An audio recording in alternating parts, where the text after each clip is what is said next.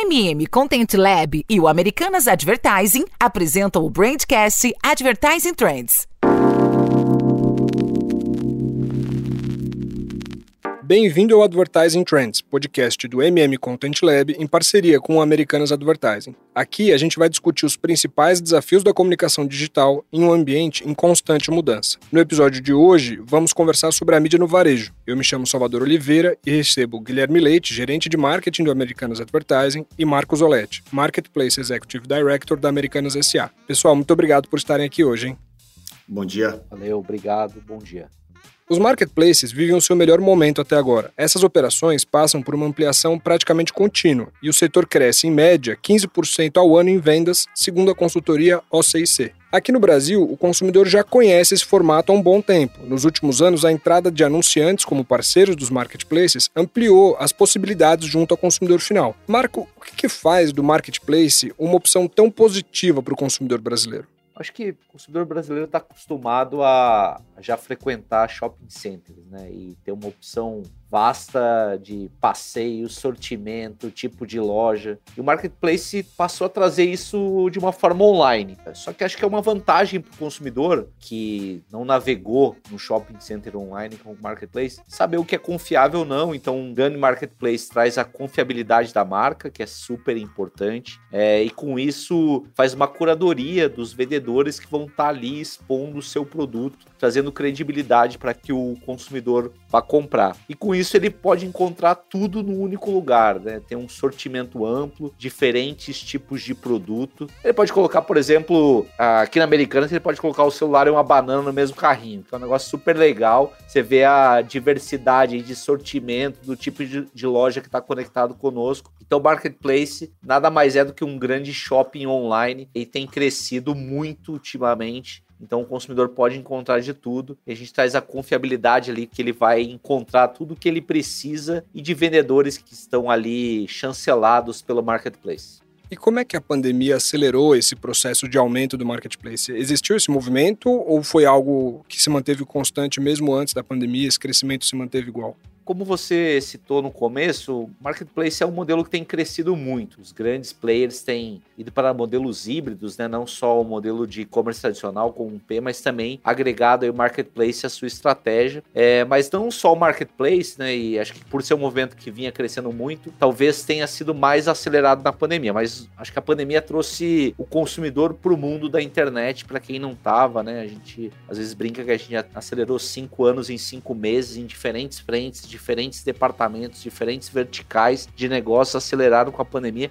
Itens que normalmente não eram comprados, passaram a ser comprados de uma forma online e em marketplaces. Um exemplo são alimentos, né? Como eu citei anteriormente, o consumidor pode colocar uma banana e um celular do mesmo carrinho. Isso de fato é verdade. Eu sou fundador do supermercado Now, que a Americanas comprou e que é um marketplace do supermercado e virou Americanas Mercado dentro do marketplace da Americanas, no conceito de marketplace ter de tudo. Um dos itens mais vendidos durante alguns trimestres foi a banana prata. Então o consumidor, anteriormente à pandemia, não tinha o costume de comprar alimentos online, passou a comprar mais online, passou inclusive a comprar suas compras de supermercado online e com isso ele passou a ser muito mais exigente, inclusive, da qualidade da entrega, do tempo da entrega. Então a pandemia ela acelerou tudo, né? Acelerou o comportamento do consumidor, mas acelerou também o marketplace se adaptar ao nível de serviço que o consumidor espera, né? Então acho que, infelizmente, né, a pandemia trouxe grandes perdas aí pra gente, mas para o setor online ela acelerou muito o comportamento do consumidor e o tipo de venda, e eu acredito que isso foi um começo para alguns departamentos começarem a acelerar muito, assim como foi o setor de alimentos e bebidas. Bom, deixa eu complementar um pontinho aqui também do que o Marco trouxe, que eu acho legal trazer, né, que ele trouxe muito a questão da aceleração, e de fato a gente antecipou muita coisa, né, quando a gente olha para o cenário de marketplace,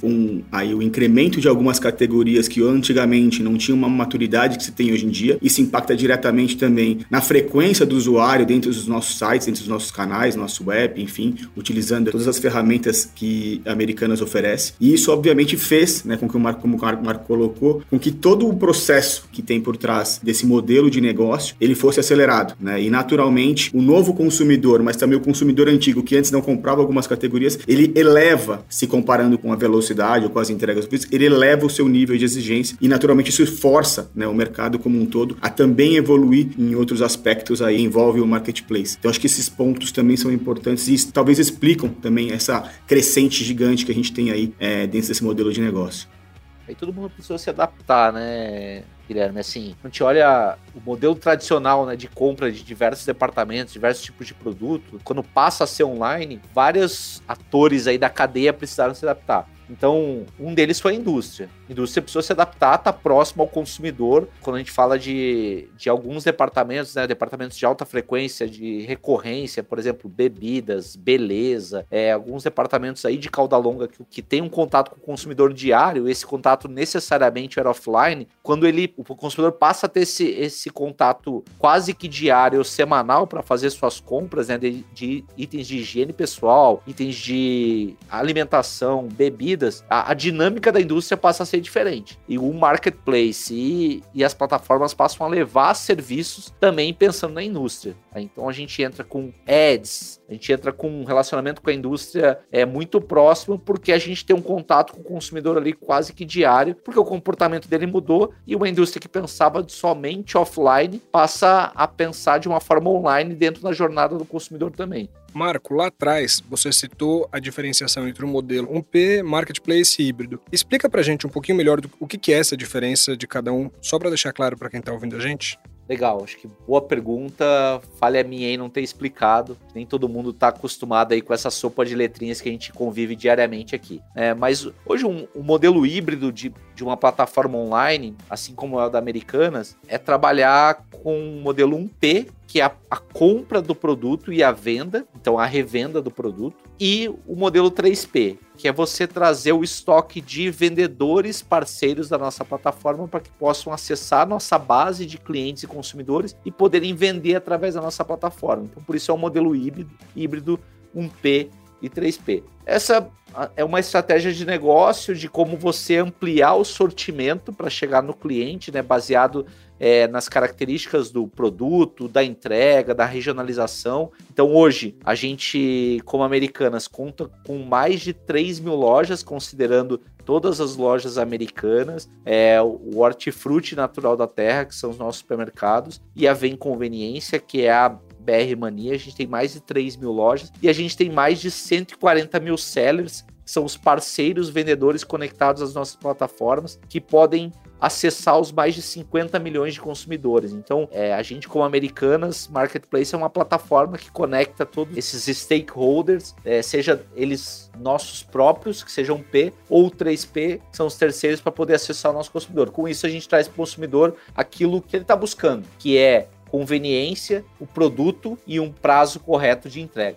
Gui, agora eu queria entender um pouquinho com você como é que esses grandes e-commerces podem aproveitar todos os dados que são gerados nesse processo de compra e de contato com o cliente para impulsionar algumas métricas importantes, como conversão, por exemplo. Legal, Salvador. Até pegando um gancho aí com a explicação do Marco, né? Antes de responder a pergunta, só para contextualizar o que são esses dados, né? Que a gente coloca como dados gerados internamente. São os dados first party data, ou os dados primários, que basicamente são os dados, né, transacionais obtidos ali pelos canais de venda das próprias empresas e que acabam gerando informações valiosíssimas, né? E aí, no caso especificamente do nosso mercado, né, do varejo, são informações de como os consumidores compram, o que eles pesquisam, quais são os meios de pagamento mais usados por eles, seus interesses, suas buscas, né, categorias que são correlacionadas ou que são compradas em conjunto, uma visão de ticket médio, uma frequência, né, de entendimento da frequência das visitas desse consumidor dentro do nosso site. E tudo isso, nessa montanha de informações, ela permite que a gente tenha uma assertividade muito maior sobre a jornada de compra desse cliente dentro dos nossos canais, né, e permite também que a gente tenha um conhecimento mais amplo, mais profundo sobre cada um desses clientes, e aí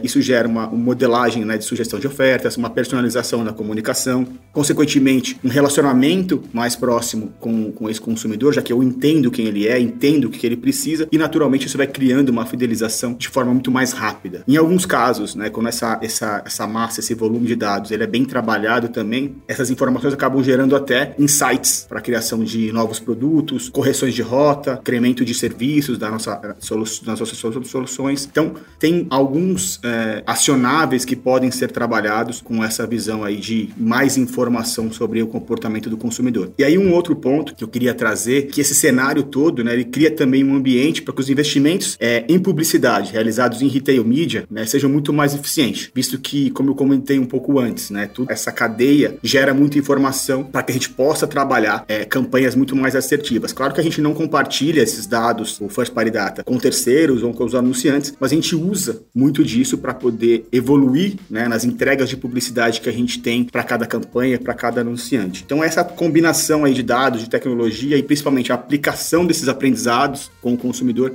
que faz com que os indicadores de engajamento e consequentemente de conversões sejam impactados de maneira positiva.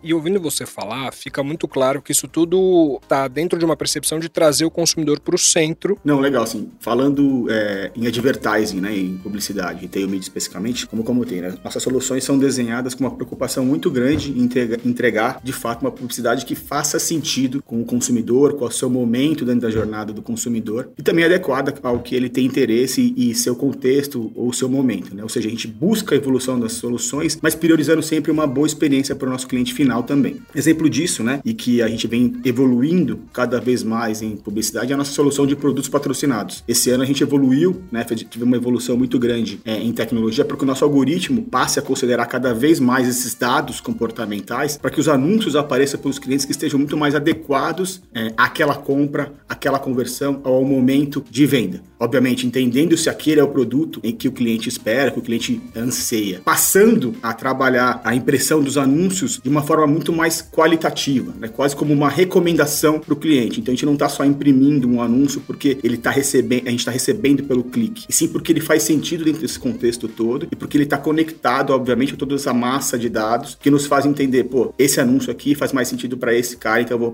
imprimir para ele, e naturalmente essa conversão e obviamente a experiência que o consumidor tem ao ser impactado com publicidade, ela passa a ser outra, né? Ela passa a gerar um outro tipo de valor, não só internamente, mas como para o consumidor final também.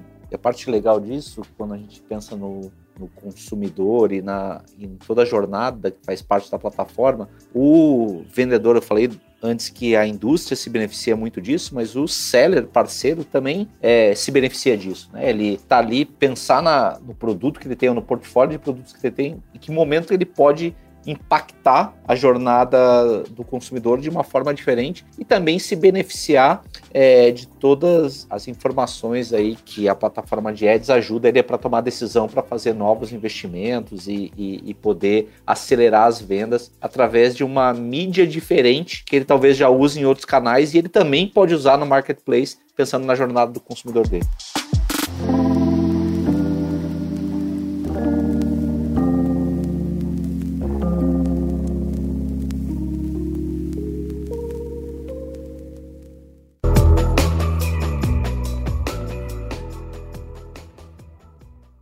A gente sabe que não são só as grandes empresas com estruturas enormes que estão nos marketplaces. São inclusive as operações menores que podem se beneficiar da estrutura de um parceiro maior para viabilizar toda a logística e a parte de tecnologia que envolve uma venda online. Marco, explica pra gente como vocês atuam junto com as pequenas e médias empresas para incluir cada vez mais operações no marketplace de vocês.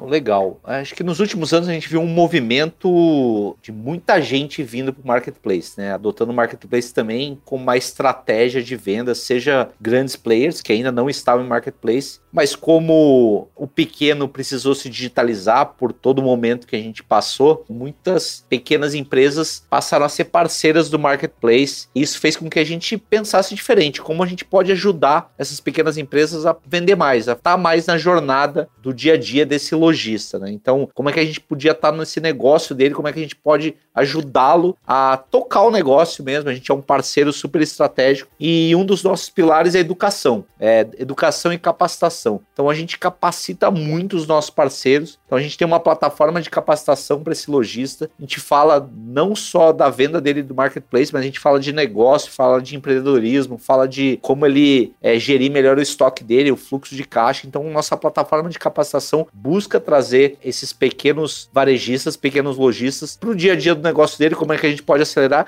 e como é que o marketplace, como um parceiro estratégico, faz parte dessa estratégia. Como eu falei, educação e capacitação é uma plataforma muito importante. A gente passou a trabalhar, inclusive, com grandes instituições aí que já falam muito com esse público de PME, né, que é pequenas e médias empresas, como o Sebrae. A gente tem uma parceria super forte com o Sebrae para poder ali explicar um pouco mais sobre esse mundo e dinâmica do marketplace, esse mundo de jornada online para esses pequenos e médios empresários e lojistas, para que eles possam ter cada vez mais vendas e possam acelerar os seus negócios através de um novo canal, que é um marketplace. Marco, e só para eu lembrar de uma coisa aqui, a gente está falando de 3 mil parceiros, é isso? É um número que você tinha dado lá atrás, é isso? Não, a gente está falando de mais de 140 mil parceiros conectados à nossa plataforma aqui do Americanas Marketplace. A gente tem uma massa muito grande de novos clientes, novos entrantes, né, e tudo mais, mas a gente tem também uma massa muito grande de novos lojistas, né, que nunca venderam no online, que precisam dessa informação, que precisam aprender a complexidade desse negócio. Não é simplesmente você botar um produto e esperar que ele venda sozinho. Existe um trabalho a ser feito, não é diferente em todos os ambientes, né, em que o marketplace está inserido, então logística, parte de precificação, a parte comercial, etc., a própria parte de publicidade. Então é super importante, né, que a gente o trabalho que vem sendo desenvolvido com essas parcerias com empresas educacionais para poder preparar melhor, né, esse grupo de lojistas, para que eles possam, de fato, também ter uma curva mais acelerada de início de implementação da sua loja até as suas vendas, né? Então é um ponto super importante, super relevante, que como companhia, né, a gente vem trabalhando bastante esse drive em todos esses ambientes do ecossistema que compõe aí também o marketplace. Gui, e você está falando da atuação da Americanas SA como um todo, né? Agora eu queria entender um pouquinho mais da sua área específica de Americanas Advertising. Vocês têm uma equipe que trabalha com as PMEs, vocês têm soluções específicas para esse público? Sim, sim. Eu acho que assim, né? Assim, Salvador, o Americanas Advertising, ele conta com mais de 20 tipos de soluções e formatos de publicidade, mas obviamente que nem todas são usadas por sellers menores, porque nem faria sentido, né? Se tem esses sellers menores, né? Tem um grupo aí que está muito mais focado na venda do dia a dia, né? Não tem uma preocupação grande com marca como um todo, de desenvolver uma marca. Então, obviamente, quando a gente fala de pequenos e médios sellers, a gente tem como grande produto, né? Vamos dizer assim, que faz mais sentido para esse momento dele, que são os nossos produtos patrocinados.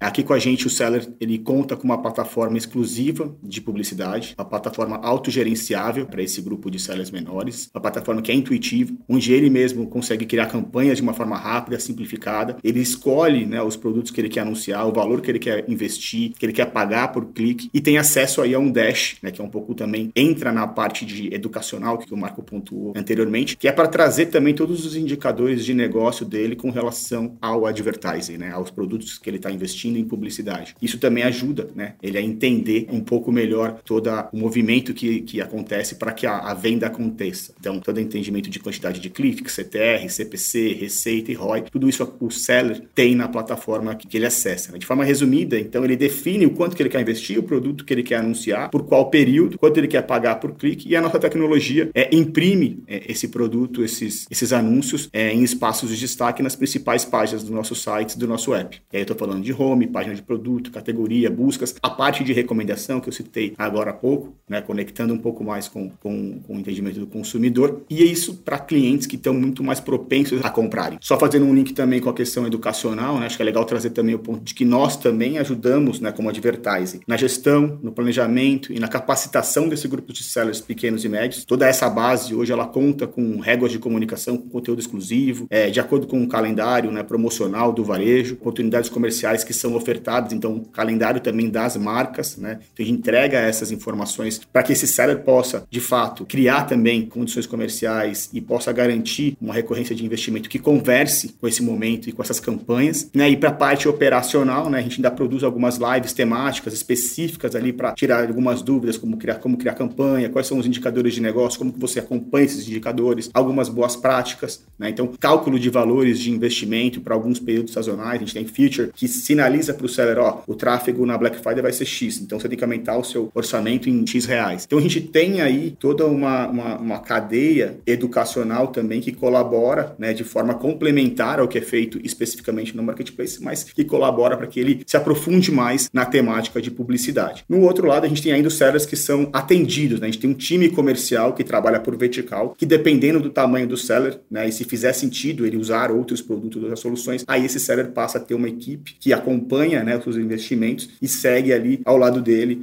na otimização dessas campanhas e, obviamente, no entendimento de como as coisas estão acontecendo dentro da nossa plataforma de ads. Ô Gui, e isso é legal porque para quem acompanha o empreendedorismo é muito claro que a educação é importante no sentido seguinte, o empreendedor, microempreendedor, ele não tem uma pessoa que vai cuidar da área de marketing dele. Ele é o cara que faz o corre todo. Então, para ele é muito importante ter essa ajuda de um parceiro maior para ele conseguir entender como é que se faz uma busca patrocinada, por exemplo, qual que é a importância de você saber medir um ROI, né? Essa ajuda ela é muito importante para quem é pequeno, porque não tem essa estrutura dentro de casa, né?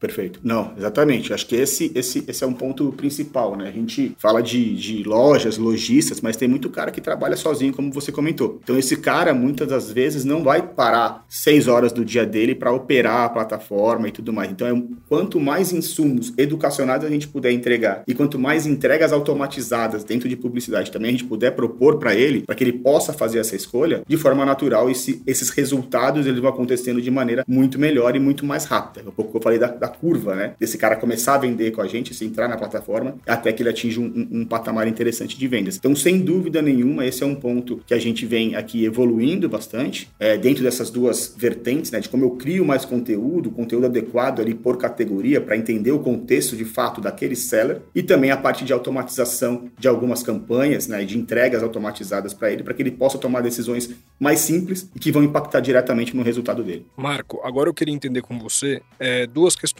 Como é que vocês atuam em parceria com esses pequenos negócios nos seguintes gargalos? Logística e tecnologia. Vocês têm alguma forma de ampliar a atuação dessas PMEs nessas duas frentes? A gente acho que é um parceiro bem amplo para uma PME, né? Como a gente falou bastante aqui, a gente falou de capacitação. Tecnologia é importante frisar, né? Pensar em tecnologia é pensar também em como a gente torna a vida desse PME de uma forma simples, seja como ele operar dentro do marketplace, do portal, né? Então a gente pensa em toda uma usabilidade, seja também na plataforma de advertising, né? Ela é uma plataforma intuitiva, autogerenciável, ele pode ali controlar orçamento, enfim. Então, a gente pensa em tudo isso para poder realmente tirar essa fricção dele no dia a dia, né? Na parte de tecnologia, a gente é um parceiro de venda para ele, né? Então, um parceiro super importante. A gente é um gerador de tráfego para o produto dele, para a loja dele, para o sortimento dele. Então, além do site de ser um canal importante para venda, a gente oferece para ele todo um sistema de gestão para que ele possa gerir melhor o sortimento, o seu catálogo. Ele não precisa se preocupar com meios de pagamento, então ele já tem ali todo um extrato de como funciona a questão dos recebíveis dele dentro da nossa plataforma, a plataforma de vendas. Então, a parte de tecnologia, a gente porta para ele toda a tecnologia necessária para que ele possa vender dentro do marketplace e possa usar todos os nossos serviços que estão disponíveis para eles, desde o advertising até serviços de logística, como você comentou. E aí, o marketplace, na questão de logística, é um parceiro super estratégico, pela capilaridade que o marketplace leva, né, podendo trazer para esse lojista menores custos de entrega e diferentes modais. Hoje, um pequeno parceiro, um pequeno lojista, ele pode entregar com as nossas soluções de entrega rápida, com entrega até 2 horas, a gente chama de ship from store ou ship from seller, né? Ele despacha um produto e a gente entrega isso em horas, como ele também pode usar toda a nossa estrutura e malha logística para entregar para qualquer parte do Brasil, e se ele não tem espaço para armazenagem ou ele quer ampliar a sua área de armazenagem, né, e aí ter benefícios, inclusive, de custos logísticos, ele pode usar a nossa solução que a gente chama de fulfillment, que ele coloca o produto dele dentro dos nossos armazéns e a gente faz toda a movimentação desse produto e faz chegar também na casa do cliente com todas as vantagens de uma redução de custo logístico para esse parceiro e, consequentemente, todas essas soluções trazem para ele, além de uma otimização da necessidade logística dele e custo, conversão em vendas, porque boa parte dessas soluções fazem com que o modal tem uma entrega mais rápida e eficiente e, consequentemente, está ali mais na cara do consumidor para que ele possa receber o produto de uma maneira mais rápida e, consequentemente, ele vai vender mais e a conversão e as vendas vão aumentar. Até aqui a gente tem falado bastante das PMEs. Agora eu queria falar também das grandes operações, aquela que o público já conhece, mas que ainda assim precisam se destacar para conquistar o cliente. Guilherme, eu queria entender um pouco melhor como é que vocês fazem campanhas personalizadas dentro do Americanas Advertising para essas grandes marcas e também o porquê é vantajoso para um anunciante consolidado se unir a uma varejista na hora da comunicação. Legal, Salvador. Acho que assim, o retail media, de forma geral, né, ele é uma baita oportunidade para as marcas, né? Isso acho que é um fato, né? Estados Unidos e China perceberam isso já há algum tempo, né? Por isso que alguns players ali de e-commerce, né, de marketplace já figuram ali entre os principais players de publicidade digital, né? Então, eu acho que isso por si só já demonstra aí a importância de se estar conectado, né, com a comunicação, com o e-commerce, com os grandes varejistas. Mas trazendo alguns pontos aqui, eu acho que o primeiro deles, alcance, né? Você consegue impactar todas as regiões, no nosso caso do país, né, das mais diferentes formas. O tráfego, né, que existe nas nossas plataformas, a gente recebe mais de 50 milhões de consumidores nos nossos sites, que podem ser impactados do ponto de vista de comunicação, a qualquer momento do dia, 7 dias por semana, né? A própria capilaridade das lojas também nos permite isso hoje, né? A gente tem aí só de lojas americanas, né, mais de 1.800 lojas físicas em todo o Brasil. Então isso também permite, né, abre aí mais um canal para que as marcas parceiras possam estar presentes com a gente. E os dados, né, que a gente falou anteriormente, porque mesmo os grandes anunciantes, essas grandes indústrias no geral, elas possuem poucas informações sobre o comportamento dos seus consumidores. É claro que existem outras ferramentas que geram esses dados comportamentais, como pesquisas, por exemplo, até mesmo algumas promoções específicas, mas o comportamento real, né, ele está no ecossistema do varejo, que é onde a compra de fato acontece, né? Algumas empresas, a gente tem percebido até alguns movimentos, né, no mercado, elas têm investido até em criação de D2C, né, canais próprios de venda, exatamente também para que, além da venda em si, elas consigam também adquirir um pouco mais de informação sobre os seus consumidores, mas esse é um trabalho aí que demanda tempo, né, mais a longo prazo, que hoje não conseguiria se equiparar com o volume de dado, tráfego e informação que a gente gera. Olhando para dentro de casa, né, acho que é um outro ponto que vale colocar, são as diversas opções de produto que o portfólio do Americanas Advertising oferece, que consegue aí permear, a gente falou até disso em um outro episódio, né, toda essa jornada omnichannel que o cliente faz hoje até tomar uma decisão de compra ou de aquisição de algum serviço, né. Com as soluções que a gente oferece, é possível mesclar ali o trade marketing de loja física com visibilidade nos canais de e-commerce, trazer as marcas parceiras, né, que estão junto com a gente, em parcerias com grandes eventos, né, então a gente tem também essa possibilidade, veiculações em parceria também com TV aberta, TV fechada, enfim, tudo que a gente patrocina, né, tá presente como marca, a gente também conecta essa indústria junto com a gente para que a gente possa criar um contexto mais favorável que faça sentido para essas indústrias. Então, tudo isso, né, na minha visão, nos torna certamente muito mais do que um publisher, né, mas um parceiro de negócio muito mais vantajoso para quem está anunciando com a gente. Porque no final do dia, né, a gente não está só preocupado com a publicidade em si, quando você olha. A gente também está preocupado que essa publicidade tenha, de fato, uma eficácia para que isso gere venda dentro dos nossos canais, né? Então, muito mais do que um publisher, a gente fala muito aqui dentro, a gente se coloca como principalmente um parceiro de negócios, seja do seller, seja da indústria, seja das marcas. O Gui, você pode citar um exemplo recente para tornar isso um pouco mais palpável para quem está ouvindo a gente? Acho que vale trazer aqui um exemplo, né, de uma campanha aí que a gente soltou em parceria com a Samsung em agosto, né, que era o momento de aniversário da Americanas, onde a gente tem aí um investimento e uma presença de tráfego gigantesco nos nossos canais, nas nossas lojas, que foi uma campanha aí, como eu falei, omnichannel, com diversas entregas de mídia, tanto no ambiente online, offline, né, como comunicação dentro do nosso site, material de PDV dentro da loja, presença também com a divulgação desses produtos e marcas nas redes sociais, né, que é um ponto também que a gente bate bastante. Mas o grande diferencial aqui, eu acho que talvez seja a cereja do bolo, foi da participação deles em todos esses canais, mas desembocando ali na live commerce, que foi uma live de aniversário, onde eles focaram ali no lançamento da linha de celulares premium da Samsung. Essa campanha foi muito legal, porque a live, obviamente, aconteceu no ápice da campanha de aniversário, um momento em que a gente já vinha né, comunicando, engajando os consumidores sobre conteúdos sobre essa nova linha de soluções, exatamente, né, com o objetivo de que a live fosse usada como um canal de contato de aproximação maior com o consumidor, né, para explicação melhor dos atributos de produto, fazendo quase que um unboxing dos itens, e aí, obviamente, diminuindo, né, qualquer tipo de fricção ou dúvida do consumidor que estava ali pensando se eu compro ou não compro aquele celular. Todas as dúvidas foram sanadas naquele momento, e aí você traz também, né, colabora, né, para que o consumidor tome uma decisão muito mais rápida, usando, né, uma experiência também muito legal que é a da própria live, né? Hoje em dia a gente já avançou bastante, hoje a pessoa pode continuar assistindo a live enquanto está lá testando o frete, vendo o parcelamento. Então acho que foi uma campanha super positiva, que no final a gente teve aí quase 11 inserções de produto da marca durante a live, mais de 100 mil pessoas assistindo simultaneamente essa live, e que gerou aproximadamente aí 25%, um quarto das vendas dos produtos, né, que foram ofertados naquele dia vieram, né, das pessoas que estavam assistindo a live. Então acho que esse é um exemplo para mim que contextualiza um pouco melhor a oportunidade que se tem de investir dentro de retail media, né, de investir junto com Americanas Advertising, e que de fato gera resultado quando trabalhada, obviamente, de uma forma organizada e com um objetivo claro ali de venda e de construção de marca em alguns períodos. Bacana. Marco, você no bloco anterior estava citando a importância de educar o mercado para algumas datas específicas. A gente está na véspera da data do varejo, que é Black Friday. Eu queria que você explicasse um pouquinho qual que vai ser a estratégia do marketplace para esse cenário agora de Black Friday.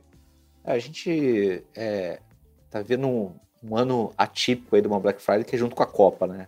Em história de vida nunca isso aconteceu, né? Uma Copa no final do ano e aí, para quem é varejista, junto com a Black Friday, eu acho que é uma oportunidade muito grande de alavancagem de vendas, né? Causa um frio na barriga, uma preocupação, mas é uma oportunidade aí de alavancagem de vendas, e acho que o varejista tem que se atentar a alguns pontos, né? Já fazer o seu planejamento de estoque, de alocação nos marketplaces, né? Tem uma janela importante aí que todos os marketplaces começam a também ter um freezing aí de novos produtos, porque começa a ter um volume muito grande de busca e procura, né? Então, acho que ele tem que se planejar para isso, para já definir o sortimento, quais são as apostas, né? Pensar nessa dinâmica aí com Copa, que é propício para algumas categorias importantes, né? Como snacks, bebidas, camisas das seleções, né? Itens esportivos. É claro que não pode faltar televisão, e tudo que a Black Friday aí já é tradicionalmente buscada, né?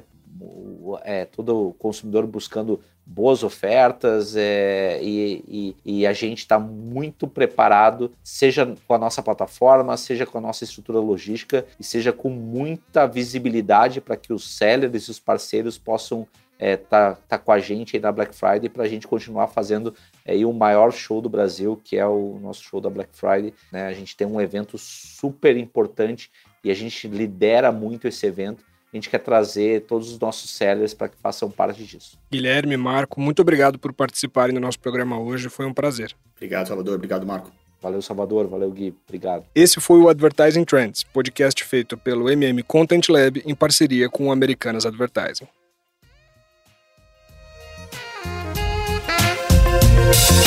O Brandcast Advertising Trends é uma coprodução entre o Content Lab e o Americanas Advertising. Esse podcast foi produzido e editado nos estúdios da Audio Edge.